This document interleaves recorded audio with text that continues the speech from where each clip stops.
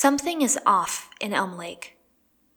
The constant snow, the fact that everyone has been hiding inside, the stunning lack of breakfast sandwiches, and then the dolls. Everywhere you look, there are dolls.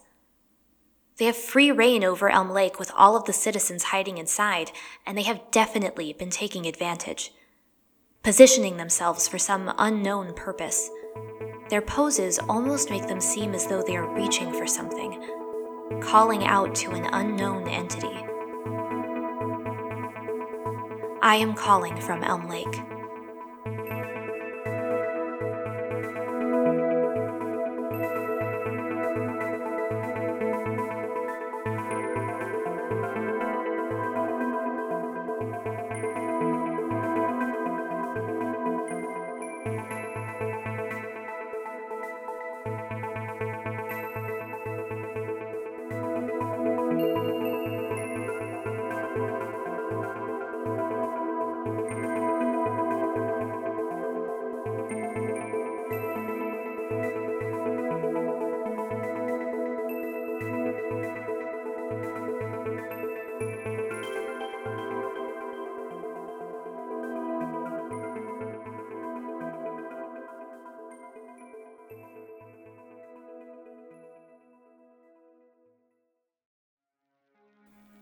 I have been slowly venturing out of my home. The streets are still mostly bare, at least of other people. The snow keeps piling higher and higher, making walking difficult. I thought at first that I should bring my basket along with me, but quickly realized that any treasures I could want to collect would be buried under the drifts. That, and there's a certain vulnerability found in carrying that. With the dolls perched everywhere I look, I don't really want to be vulnerable right now. But I've made it out. I keep hoping to see someone else walking outside, but the streets have always been devoid of other people. I walk past the strange brick building, the one that reminds me so much of a place I spent many mornings in. I keep thinking that some sort of business should be there, but I can't quite grasp at the memory. Down the street from that bare wall, I do see a couple of new businesses. At least they appear to be businesses from where I first noticed them. As I draw closer, though, there's something just a little off. There are windows, but no actual reflection. Like the glass is just a sticker. The doors showcase a doorknob, but again, it's like a two-dimensional picture instead of a three-dimensional object. The stores are fake, or they seem to be that way upon further inspection. They look good from a distance, but the illusion is shattered the closer you get to them. Honestly, it's almost like I'm looking at a busy street display from a children's toy. The whole thing seems very illusory. The only thing that seems real, other than our homes of course, is the glass eye. In fact, it feels more real than it ever has before, almost as though it's growing and expanding. I need to return to the glass eye. I need to find answers because these questions are getting too big for me to ignore. I know, you want to see your friends again. I promise you'll be able to come with me. But you're right. We should have tea first. She's cold, and I need to stop at home anyway. I have a feeling that my basket will actually be important for this next voyage.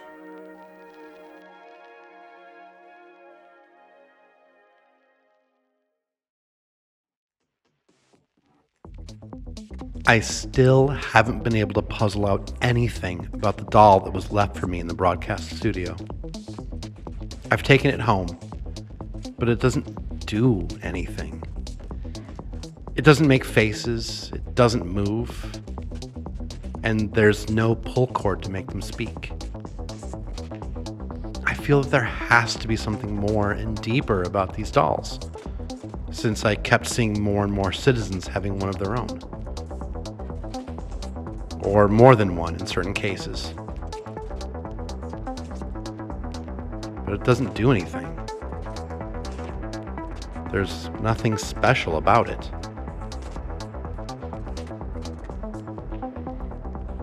Or is that a trick of the mind being played on me? Does it seem as though there's nothing special about the doll because there's actually nothing special about me? That's a sobering thought, and one that makes me wonder if my discovery of the broadcast studio was anything more than a simple stroke of dumb luck. I would ask Amelia, but she hasn't been free for quite some time. Besides, the snow is still falling, and nobody in their right mind is wandering out into these streets. It seems shocking to me that I haven't run out of supplies, but somehow I've been provided for.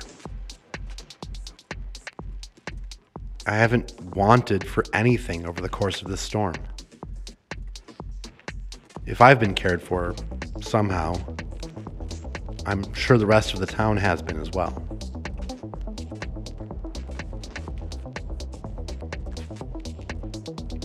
When I think about it, though, maybe I haven't run out of supplies because I don't know if I fully recall the last time I ate anything.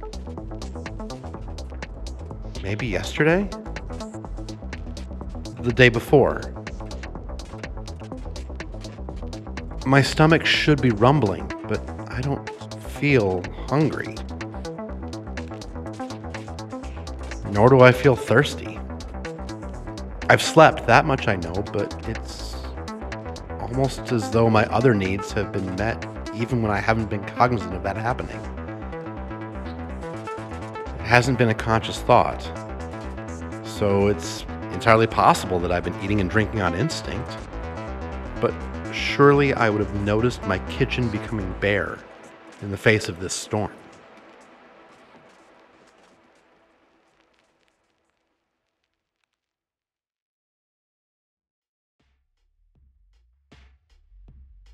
I'm clearly thinking too deeply about this. My mind has been given freedom to wander, and it's spinning over the most random of things. A few days ago, I thought for a moment that a part of my abdomen had been covered over with a thin sheen of plastic. I spent minutes poking and prodding at that spot, feeling for any sort of give. Eventually, I was satisfied that it was a mere flight of fancy and that my skin was still skin.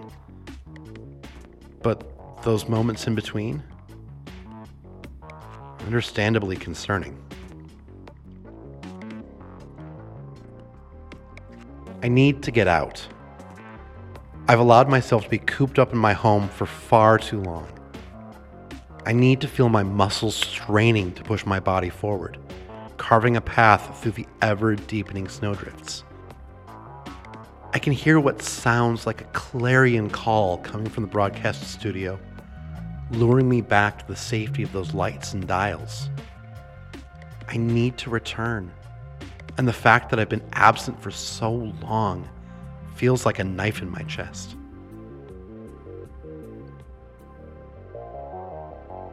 Bundling up against the wind, I slowly open the door to my home. The streets are still empty of people, and the wind swirls the gentle snowflakes into mini cyclones. I feel the bite against my skin, and for the first time in weeks, I feel more alive than I've felt in a long time. As I'm closing the door, I swear I hear the doll whispering to me, asking to be carried with.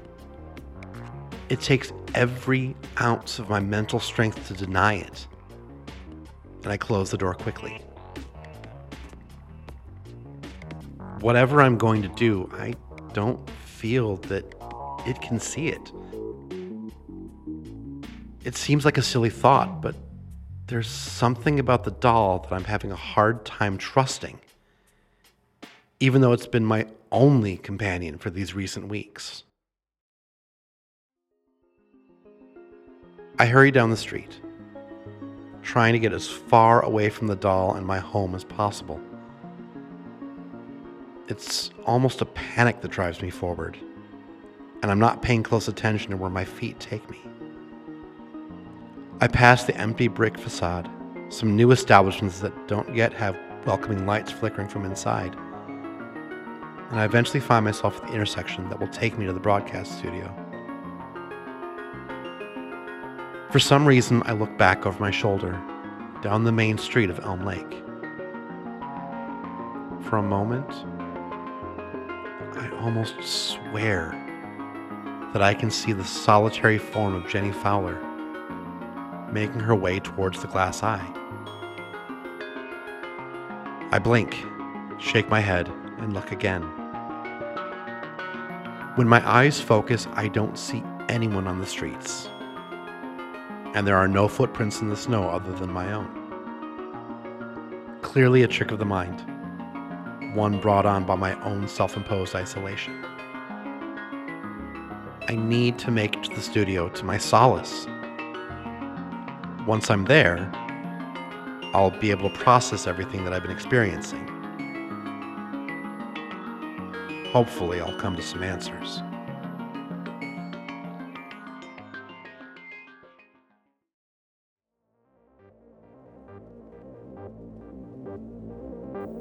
The night is dark. The streets are empty. Except for me, of course. This isn't abnormal, as I've often wandered the streets alone, long after everyone has gone to sleep. But it feels abnormal, because I've experienced the same emptiness in the middle of the day ever since the Moon Festival. It's like Elm Lake has been shrouded in a thick blanket, and the dolls have been providing more than the citizens dreamed that they needed. I know, you've been helping. You're very helpful. All your family is. I need to keep reassuring her. She's been very nervous, especially lately. I walk the streets. I have my basket on my arm, and within it there's only one small item. A small spool of ribbon, red and bright. I found it the night before the Moon Festival, and I felt like I needed to bring it with me. I don't know exactly why, it just seemed important. My doll is in the crook of my other arm, and I almost think for a moment that I can feel her wiggling, trying to escape. Or maybe to dissuade me from my course of action? I can't quite tell, but I know it must be a trick of the mind. She's a doll. She isn't sentient. That would be dark magic, and we all know that such magic would carry a cost. The streets lay out before me, and I walk. To my left, I see the intersection that leads towards Anthony's broadcast studio. I feel a tug to head that direction, to find comfort and safety in the little space that Anthony has carved out. It's quiet, and it gives a space to reach out to others. But no, that isn't where I need to be headed right now. There are questions that need answers, and there's only one place where I can find them.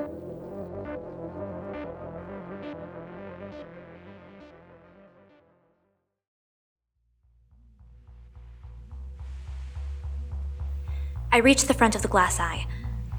I look down the street one more time, steeling myself before heading inside. I have no reason to believe that the shop will be open, and yet I know that the door will provide no resistance. As I'm looking down the street, I see that Anthony has left his own home, and appears to be headed towards his studio. I want to call out to him, but a quick wind whips up and I know that my voice wouldn't carry. Let him have his safety. If he isn't plagued by the same questions I am, there is no need to bother him with whatever is troubling my mind. 2 more deep breaths, and I reach my hand towards the door of the glass eye. My basket swings wildly on that arm, and I almost drop the doll nestled in the other. My ribbon catches the light, and the red of it almost flashes like a warning. I push it all out of my mind, open the door, and step inside. Warmth surrounds me. Lights illuminate the space, and gentle music fills the air. The shelves are bare, but they're always bare. There are more shelves than were here before, of that I'm certain. I step forward, my own footsteps echoing on the hardwood floor. Was the floor always wooden? I can't remember, just like I don't remember if there was ever music in the store before. But those aren't the questions I'm trying to answer. My voice feels hoarse in my throat. After what feels like forever, I am able to croak out a simple, "Hello?" And I find myself waiting for an answer.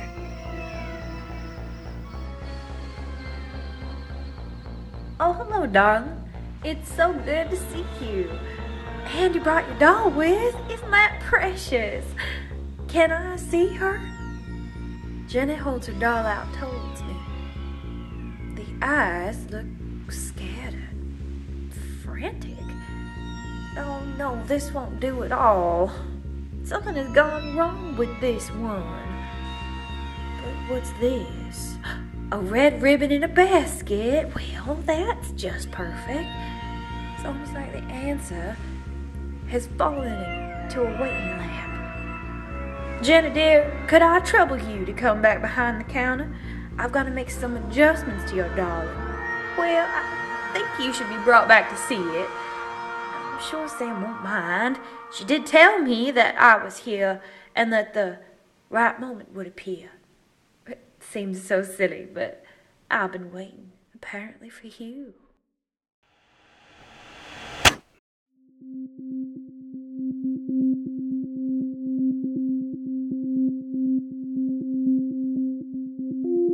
Calling from Elm Lake, episode 40, A Friend Lost, was written and produced by Sean Monahan.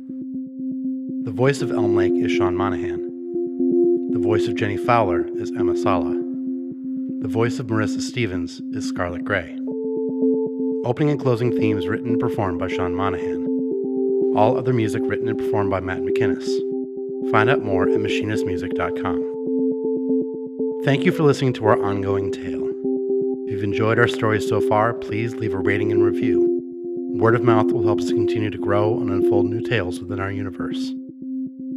You can also join us at www.patreon.com/callingfromelmlake to help support us as independent artists carving out our own space in this creative world. For those of you that are interested, you can find us sporadically posting on social media to add a little extra strangeness to your world. Curiosity is a natural human thing. We often find ourselves wanting to get answers to questions that have been lingering and percolating on the periphery of our minds. Take caution when trying to fill in the blanks caused by that curiosity, however.